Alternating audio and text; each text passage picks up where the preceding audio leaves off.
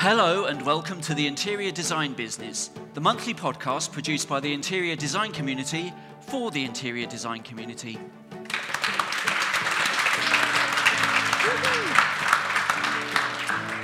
This is our third anniversary. We've now produced 41 episodes so far, and we can report an amazing 108,920 downloads for our shows.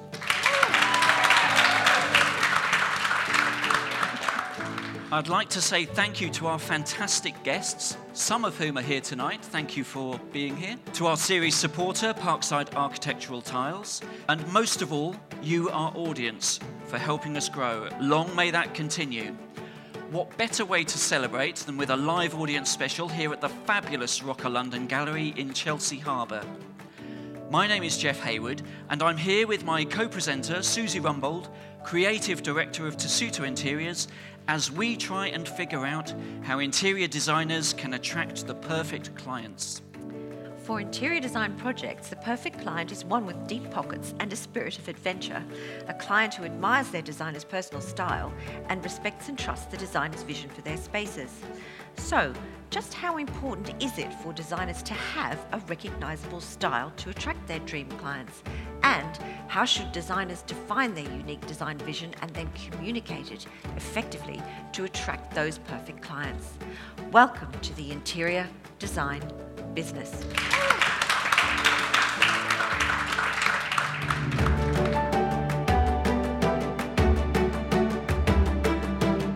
For this show, we are hugely privileged to be talking to renowned designer Susie Atkinson to find out what defines her signature style and how she keeps a steady stream of admirers beating a path to her studio door. Welcome to the show, Susie. Thank you for having me. Susie, can we begin, please, by looking at your design journey? How did you get started in interior design? How did I get started in interior design? Well, I didn't start in interior design, was probably the short answer to that. I actually left school and I was a chef for a couple of years, cooking in a city club restaurant. I was the pudding chef.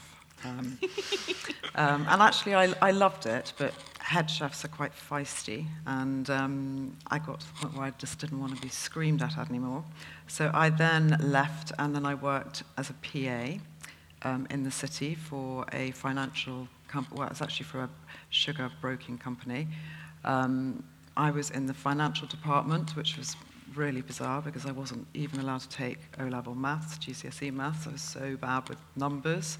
And I did that for a couple of years, and it was amazing because I actually earned really good money. It was the first time left home, and I was thinking, this is great. But after a couple of years, I realized that I just wasn't satisfied with what I was doing, and I knew there must be something else. It was all very grey to me in the city, a lot of grey suits, no green spaces, and I just thought, this is just not for me, regardless of whether I'm being paid well.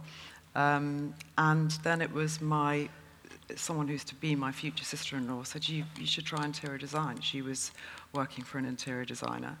And it really struck up a chord. I've always been very obsessed with houses and interiors and that sort of thing. So I looked into different courses, and I did a very short course at the Inchbald School of Design. So I did the 12-week course. And I learnt a bit. I don't think you can learn that much, actually, in 12 weeks. But, it was good fun. And in those days, there was a fantastic agency called Jacquard, who placed people in the world of design, whether it was in architectural practices or interior design practices. And I was very lucky to go for an interview with someone called Chester Jones, who I'm sure a lot of you will have heard of. Yes, he's very famous. Now in his 80s, and he was originally one of the partners at Colfax and Fowler, and an exceptional designer, because he's an architect, an interior designer, a furniture designer, a rug designer. He can design everything, and he's brilliant at drawing. And I went for that interview, and just very luckily got that job. So I started right at the bottom as a junior, and that was the sort of story, really. When did you decide to start your own practice? It sort of happened, it sort of naturally happened. So I worked for Chester for a couple of years, and then I had my first child, went back part-time, and then had another baby, and then thought I can't go back, and I just basically started working from my kitchen table. And you know, all I really knew is that I've got to sell something for more than I bought it. I mean, that sounds a really crude way of saying it, but I'm not a business person. I wasn't a business person. I wasn't trained that way. But that was what I did. So, you know, I kept very few samples at home because I lived in a very small house, but I did my own bookkeeping, which was interesting, but I did manage to do the bookkeeping. And I sort of dabbled in it really when the children were little, and did help friends with their houses and friends of friends, and then it sort of grew sort of on its own, essentially. And I was then very lucky to get a break because I was approached by Nick Jones, who set up Soho House, and I'd actually done some work on their house, and he said, you know, we've sort of half finished Shoreditch House. You've got to come and finish it, and it opens, by the way, in 6 weeks. So pull out all the stops. Well, and I was really thrown in the deep end because I thought, I actually don't think I'm capable of doing that. And when you were one-man band at this point? Yeah, well, no, I was a one-man band. Wow. Yeah, I sort of had a friend actually who came in and helped as well, and we just went out on buying trips. It was really exciting. I remember going off to Peter Jones at Sloane Square and buying all their books and all their games and Monopoly sets and jigsaw sets, and because they have these all in the club floors, you know, they have those things. So we did a lot of that, and I had to buy a lot of antique furniture and design a few of the spaces that hadn't been finished. And I then continued to work for them for a few years on other sites. Amazing. Yeah. How big is your current team? I've got a team of 10 now, yeah, Right. which is a really nice number, actually. It's good. We've been a little bit bigger, but 10 just feels nice. Comfortable. And Yeah. how is it structured? How have you set it up? Again, I've sort of felt my way through the process. So I have somebody who looks after the accounts, yes, which is absolutely and I have somebody who deals with all the procurement, all the buying for projects, and then I have a head designer now who overlooks most of the projects, and then 2 other senior or mid-weight designers, and then I have somebody who helps on the product side, and a PA, which is quite a new addition, which is also fantastic. So yeah, we're a very tight team, actually. Everybody knows what's going on every project, and I kind of like it that way. We're not all, you're doing that and you're doing that. We're very much Very a collaborative. team. Yeah. Fantastic. Yeah, which is lovely. And what would you say are the key attributes of the Susie Atkinson style? It's a really tricky one. I'm asked that a lot, and I don't know whether my style is recognisable particularly because I've done such different projects. All I can think of when I'm designing something is if it's contemporary or if it's traditional or if it's a club or a house or a boat. I just want people to be able to go in and instantly think, this is just really welcoming and relaxing, and there's really interesting things to look at, and yeah, I think I spend a lot of time focusing on detail, and I hope those are things that are noticed. But are there any particular things that you would say that you build into your designs that perhaps create that warm, welcoming sense in your interiors? Getting to know your brief and your client, I think, yeah, because I think with private houses, I'm very much trying to interpret someone's view of what they want in their home. And I think the only way to do that is to involve a client. I know there are designers out there who, you know, are given a project and they're like, they want to do what they want to do, and the client either wants their style or doesn't want their style. And for me, I don't think I would enjoy working like that. It's very much a collaboration, and to work on someone's home, it's their home, it's not my home. And so that's how I approach it, is getting to know what their what their they want. needs are and what their life is like and what they do like and what they don't like, and then we come up with a one-off presentation. We don't tend to do loads of options. We say this is what we believe, and I hope I've done my due diligence and really know what they're wanting, and normally it's a yes. What sort of split is it between commercial and the resi side? About 50-50, yeah. And they're both very, very different commercial projects to private work, yeah. I mean, I think your interiors look effortless. And I know that can't be true because it takes a lot of hard work to do that, but it's the use of colours and textures and everything else. Yeah. How did you evolve your style? I think, creating the right atmosphere and the welcoming vibe is all about the balance of colour and texture from my point of view. That's what I think about. So, if you've got a stone floor, then I'm thinking I need to counteract that with something that's a softer, quieter surface. So I might be wanting to bring in a lot of wood in some form, or textured fabrics, or something that's very slubby. I love natural materials, so I tend to go for the sort of linen, cotton, wool, silk, cashmere, stone, slate, timber. So it's a balance of that with the colours, I think. I'm getting the sense that it's quite instinctive. It's something that you do. It's not, or would you say it's conscious that you would say that's something hard, therefore I need to balance it back with something soft, or cool versus warm, or is it just something that's innate to you in your sense? I think it probably is innate to me. I hate being cold. For some reason, I've just always hated being cold. So I'm always thinking I want to make an environment feel warm. So, even if we're doing something very contemporary, there are ways of, if it's a very slick, pared back, minimalist style, there are ways of bringing in warmth with texture and with more natural materials. If you don't know what your style is, when a client says, "Can I have the Susie Atkinson style?" How do you respond? I have been asked to do what I think is the right thing for somebody's house, and then a client will step back. And that's great on the one hand, but on the other hand, it's hard when it's someone's home, because I'm not the one living there. And I'm like, you've got to have a bit of your personality. It's your house, your heirlooms, your pieces of furniture that you might have inherited or that you want to keep.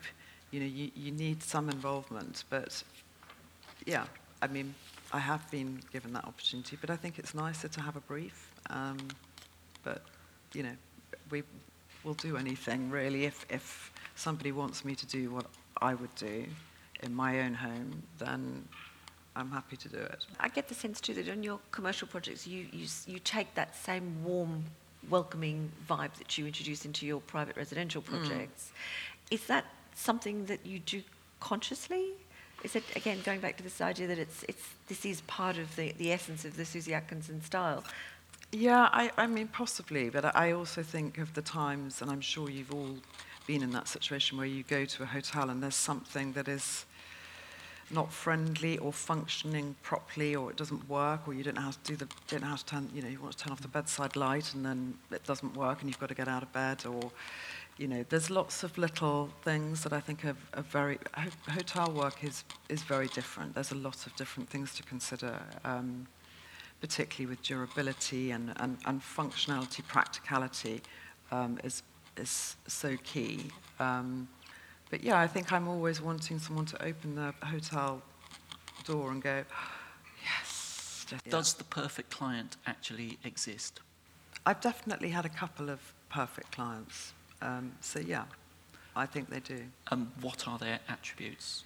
Their attributes are responsive in terms of feedback, which is key, involved in their home, understanding of the processes that we have to work through, and I'm often referred to as just the cushion fluffer, the person who just comes in and puffs up a few cushions and goes, that's it. But there's such a big process that happens behind the scenes. I can see the client and produce a lovely scheme for them, but then the hard work really begins, and it's so much it's managing different people, the makers, the suppliers, the clients, the people on site, the electrician, the plumber, the builder, it's so important to get on with all of those people. So, I mean, I think interior design is very much a people's business. You have to communicate, and you have to call people. And it's something that probably the one thing I do, sort of wrap the knuckles of the guys in the studio, is like, stop sending emails, just pick up the phone. If it's someone's house, have that interaction, connect with people, understand their life. They're rushing out on a school run, or they're a business person, they're going here. It helps you understand how they're living and how you can then produce something that works for them. Would you agree with that, Susie? Yeah, and I was just thinking too, as you were saying, it's the immediacy of the phone call, the fact that you get someone on the other end of the line and you can tell immediately whether you've caught them at a bad moment, whether they're stressed, and you get much more of a sense of them as a person in their day-to-day lives, whereas if you only ever send the email, they can answer that, in an hour or 2 hours or 3 hours, and you've got no idea what's gone on in the intervening period. Yeah. So it's just... But I think the phone as well is just very important with suppliers and with people on site. If I come in, if we've ordered something, a rug or fabrics, and I come in and I go, has that fabric come in, by the way, that I was asking about yesterday, stressing that whether we're going to be able to get something made in time. And if someone says, oh, well, I've emailed and I haven't heard back, I'm like, pick up the phone and ring them, because you're going to get a response. You're going to be...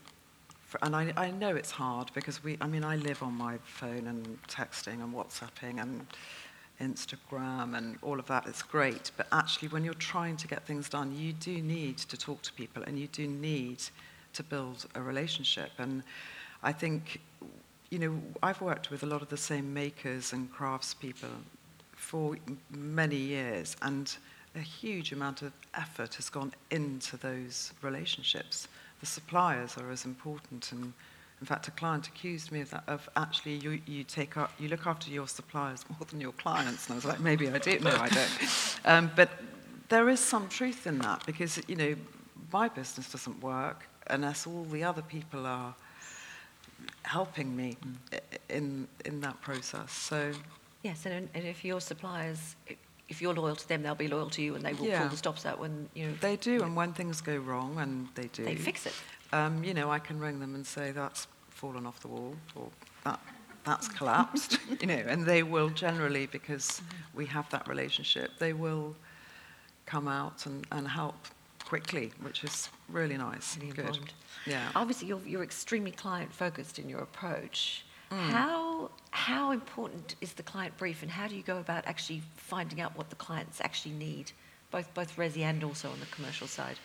I mean, we spend a lot of time with clients before we come up with anything. So, we'll go for initial meetings. I get them into the studio. I like them to meet the team. I like them to know that they might get an email from any one of these people. It might be somebody who's sending an invoice, or it might be an assistant, or, I like them to know who we all are. And, yeah, I think, it's tricky to sort of be totally specific, but I think we just try to get to know them before we come up. We ask a lot about their life, how they use their home. Are they working from home, or are they going out to work every day? Do they entertain a lot? Have they got young children? So all these facts. What do they loathe? What colours do they hate? And what do they love? What are their interests? What are their hobbies? So you're building a friendship, actually. I mean, a lot of clients do become friends because you know them really well. I was just going to say, I can imagine from what you've just said, that the way you take a brief is very warm and kind of casual, in the same way that your interiors are warm and welcoming. Yeah, I think I have to be a little bit careful about what I say, but I do think that, we are in a really fun job. I mean, it's fantastic business. I love it. I could never be bored of it. It's like Christmas Day. Every single day in our office, there's something arriving that we've had made, and we're all like, let's have a quick look. And I think a lot of people take themselves too seriously in this business. We are trying to facilitate somebody having a fabulous house. Wow, that's great. And what can we do, and what can we find that's different that other people don't have? It's great. I don't want to be seen as unapproachable or intimidating as a designer, because why? You know, we're working on things that are really fun and exciting, and the more that people can be involved client-wise, the better. It's good. Would you say that you can help shape the client to be perfect? No, I don't think I can shape anybody to be perfect. I don't think anyone's. Excellent. I was just. I don't think anyone's perfect. I was just thinking, you know, that perhaps clients don't know what they want.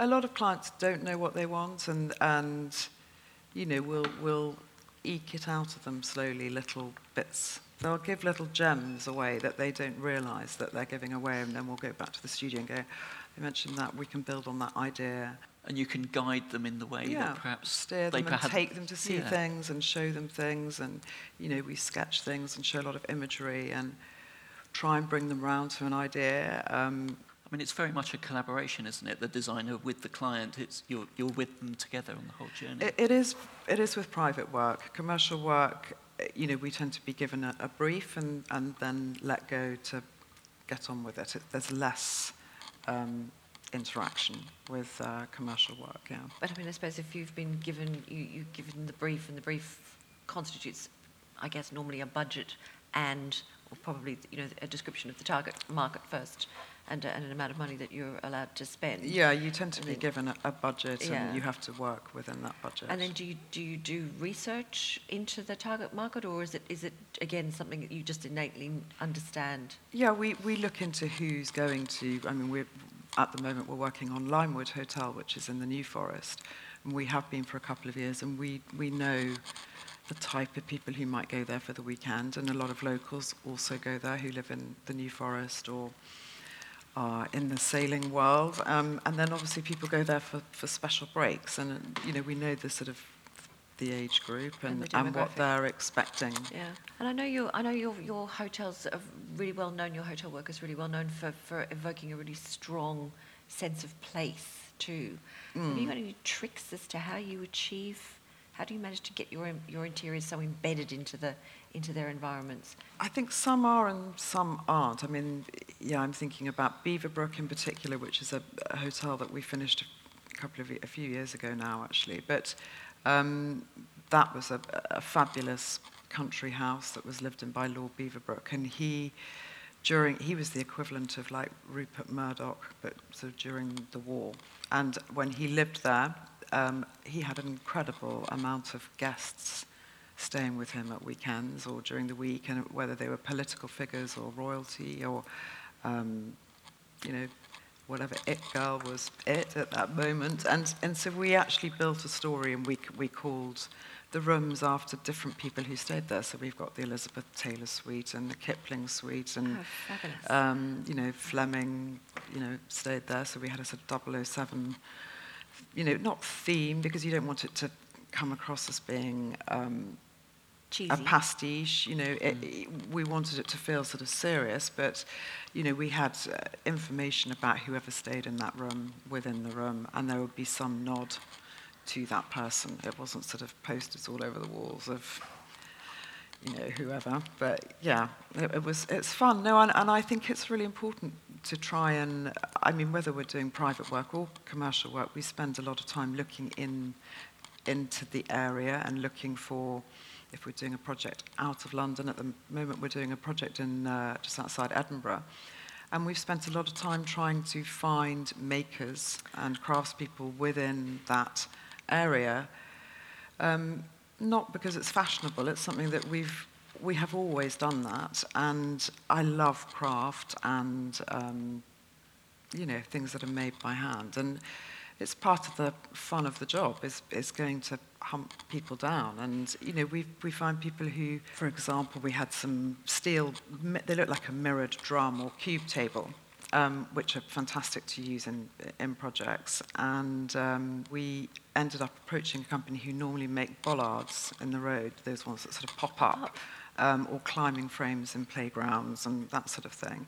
And we said, well, look, if you can do that, could you try and make these for us, and some lamp bases? And they were like, well, no, we haven't really done that before, but they've got the skill, but they don't realise they can do it, and now they do it, and they're one of our main makers, and they're so excited that they're doing something that is different, and so that it's a discovery process, and you can never not be learning and hunting and gathering. And is it hard to find these people? It is. I mean, I have to say, I'm a massive fan of Instagram.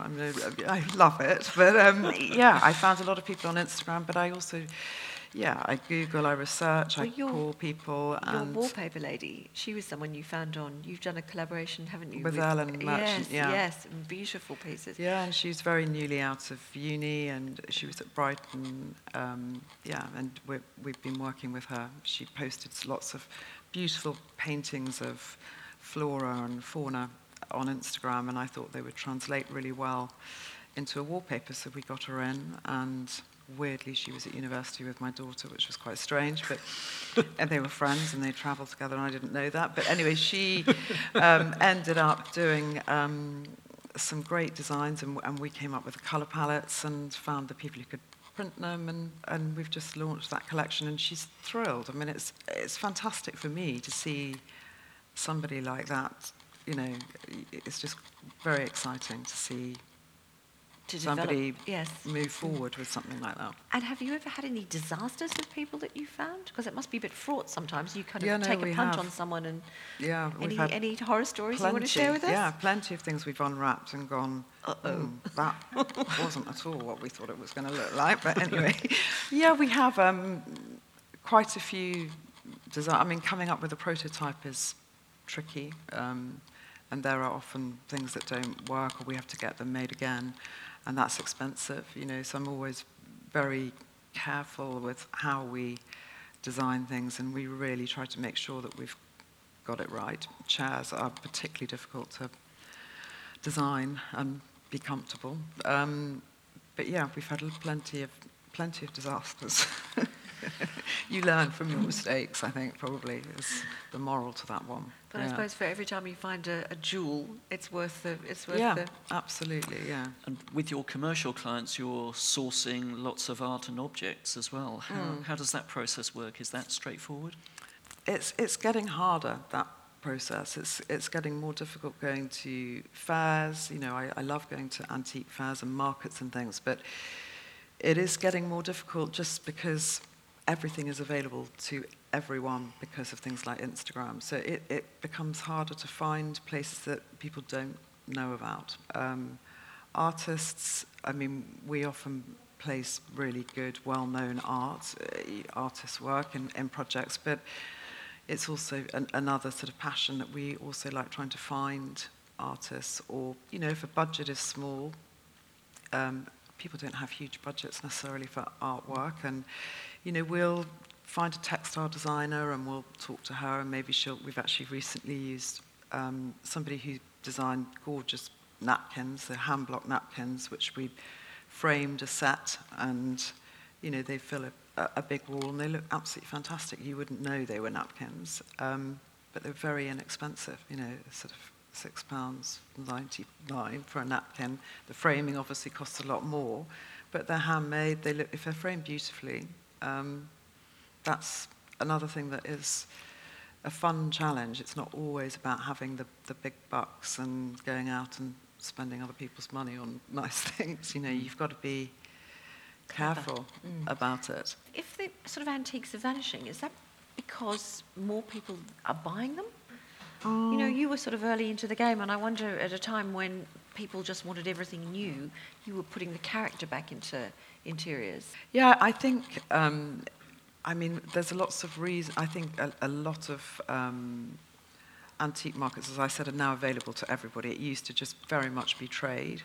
I think fashions change, and maybe there's less of a market for sort of the antique as such. There's been a lot of mid-century furniture which has been more desirable over recent years.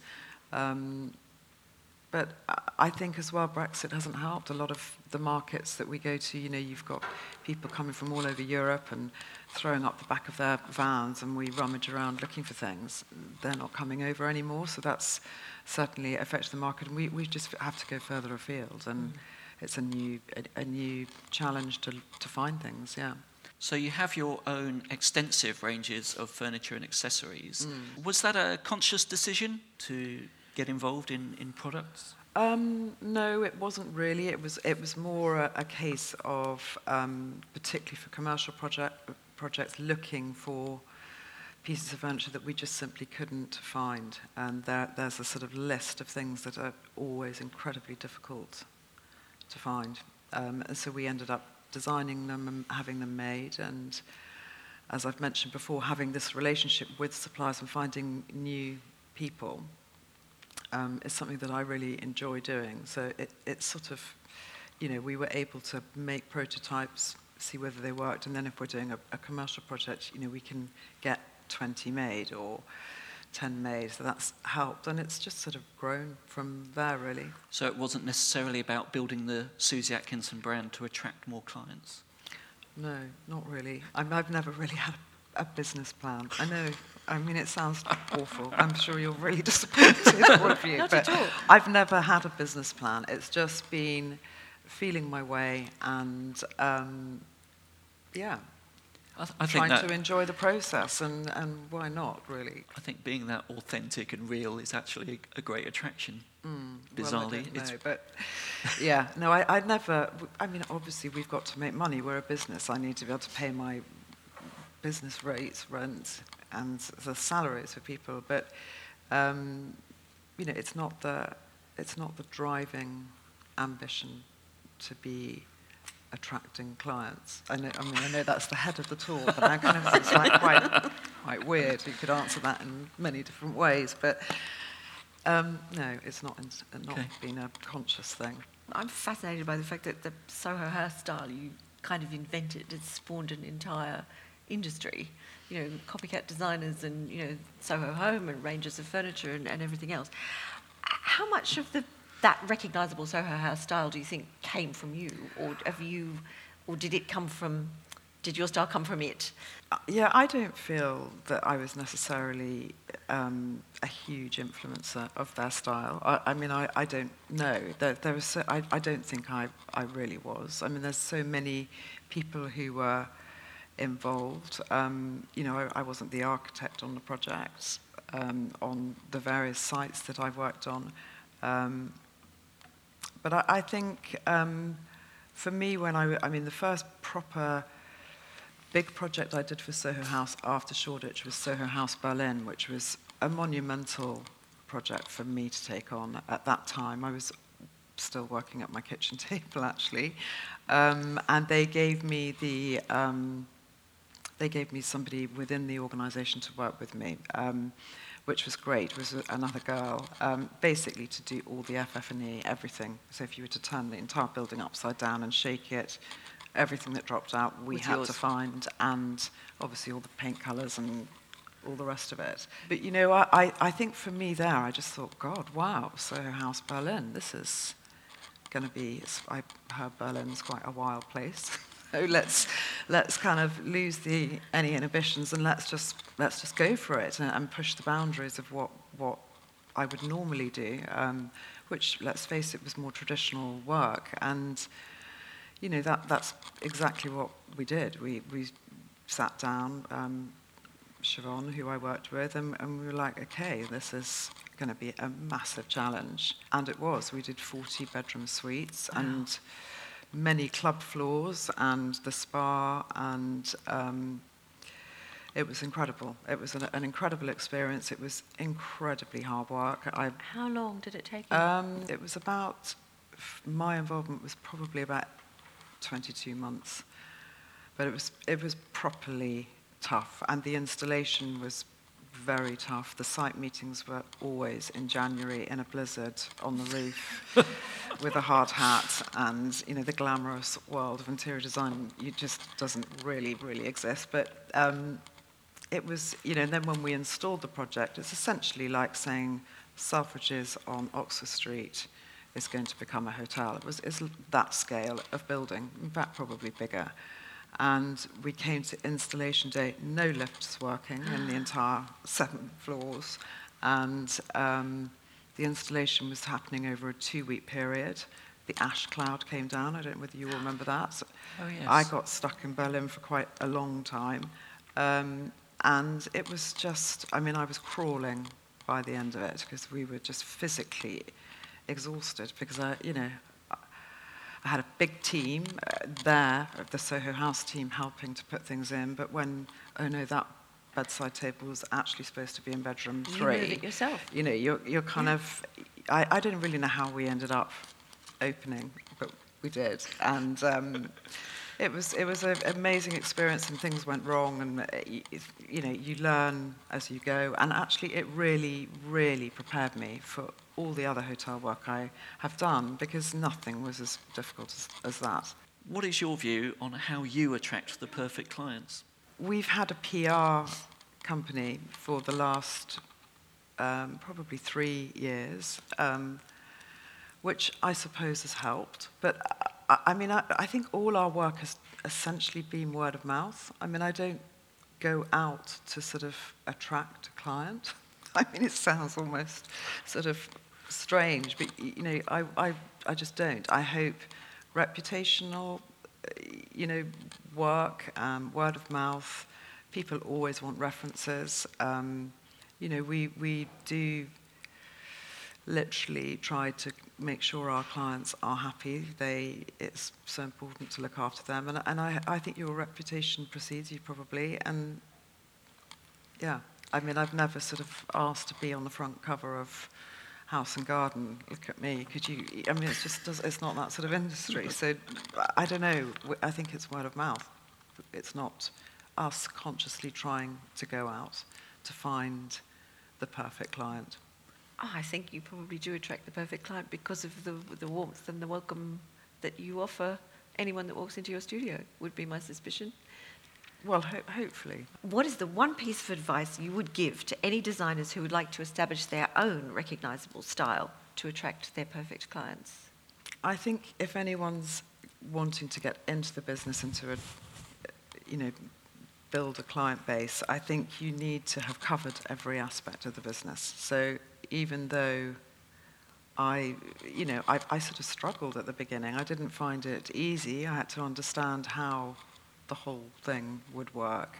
But I think that's really helped, and it helps then being able to explain things to clients. I think clients can get very upset over money things. They want everything to be very transparent. We've learnt the hard way with that, and I think you need to know your business. You really do need to know how things work.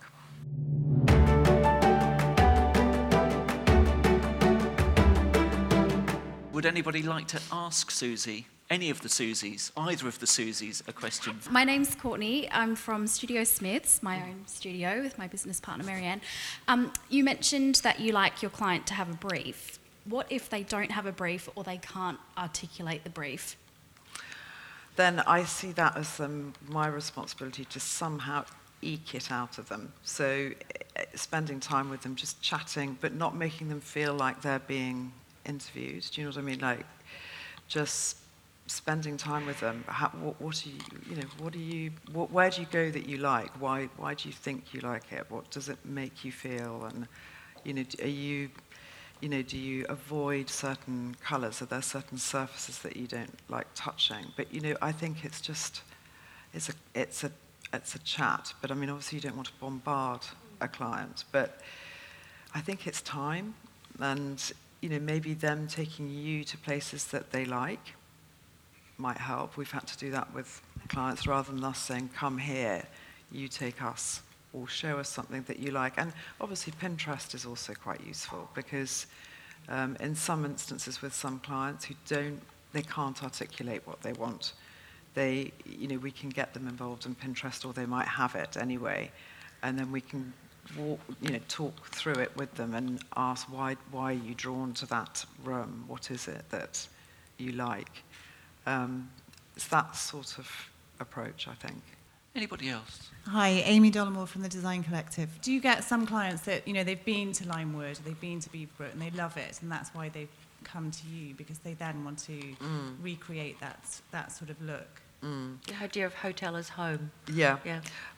Actually, we're working for a client at the moment who is in the New Forest, who's been to Limewood, and they love it. And I've been to their house, and it is completely different to Limewood. So it was quite a sort of shock, because I was like, well, you like Limewood, but actually what you have is not like that. So we've got to sort of steer them, and actually it's quite a challenge, because you're trying to. I mean, Limewood does feel like a home. It's like it's got that sort of country house vibe, which is what they wanted. And I think that most of the rooms there, and even the bar and the drawing room, would translate very well in a home. And the bar seems to be the most popular thing in people's houses these days. They all want a bar, even if it's a cabinet. It's kind of more of an event. So I think, to make somewhere feel sort of cool and sexy, I think having just one standout item like that can make all the difference, a focal point in a room. And do you find yourself still immersed creatively in the projects that you work on? Yeah, completely. It's definitely an addiction. I mean, I just really do, luckily, love my job, and I feel very fortunate, and the team that I've got, they're all young and buzzy, and I love, feeding off them and bouncing ideas around the studio. I think it's so important to bounce ideas, because it gets people gets their creative juices flowing. Otherwise you can get very hemmed in, and you get blocks. I mean, I've had blocks where I think I can't see how this is going to work, or I'm not quite sure whether it's going to work, and we all struggle with that. All creative people do, don't they? It's that sort of, could it be a disaster? Is it going to work? Doing a fully brass bar with a green glass top and huge light, whatever it might be. I get very anxious before installations. Other people get very excited, but I'm at that point thinking, will it all come together? I think that's quite reassuring for everybody to hear. Yeah, no, I mean, of course, it's you're sort of putting yourself on the line at that moment, aren't you, where it's the big reveal, and you're exposing yourself. Yeah, and it's really tough on commercial projects. It's really tough because they have big openings and lots of people come, and I'm sort of thinking, I want to sort of go into the background at that point and not. But I've had negative feedback and positive feedback, and you've got to sort of take it on the chin a bit, and learn from why things may be received negatively. And I often think that's not necessarily a bad thing at the end of the day. Excellent. Wise words. Wise words indeed. Let's give Susie a round of applause. Thank you.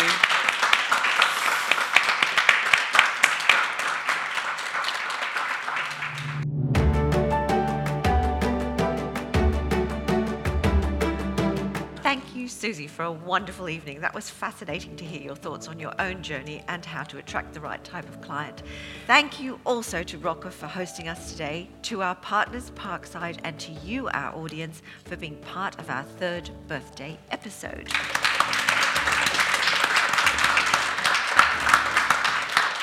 You can find the Interior Design Business on Spotify, Apple Podcasts, and on-demand services everywhere.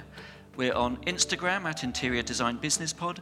This episode of the Interior Design Business is a Wildwood production.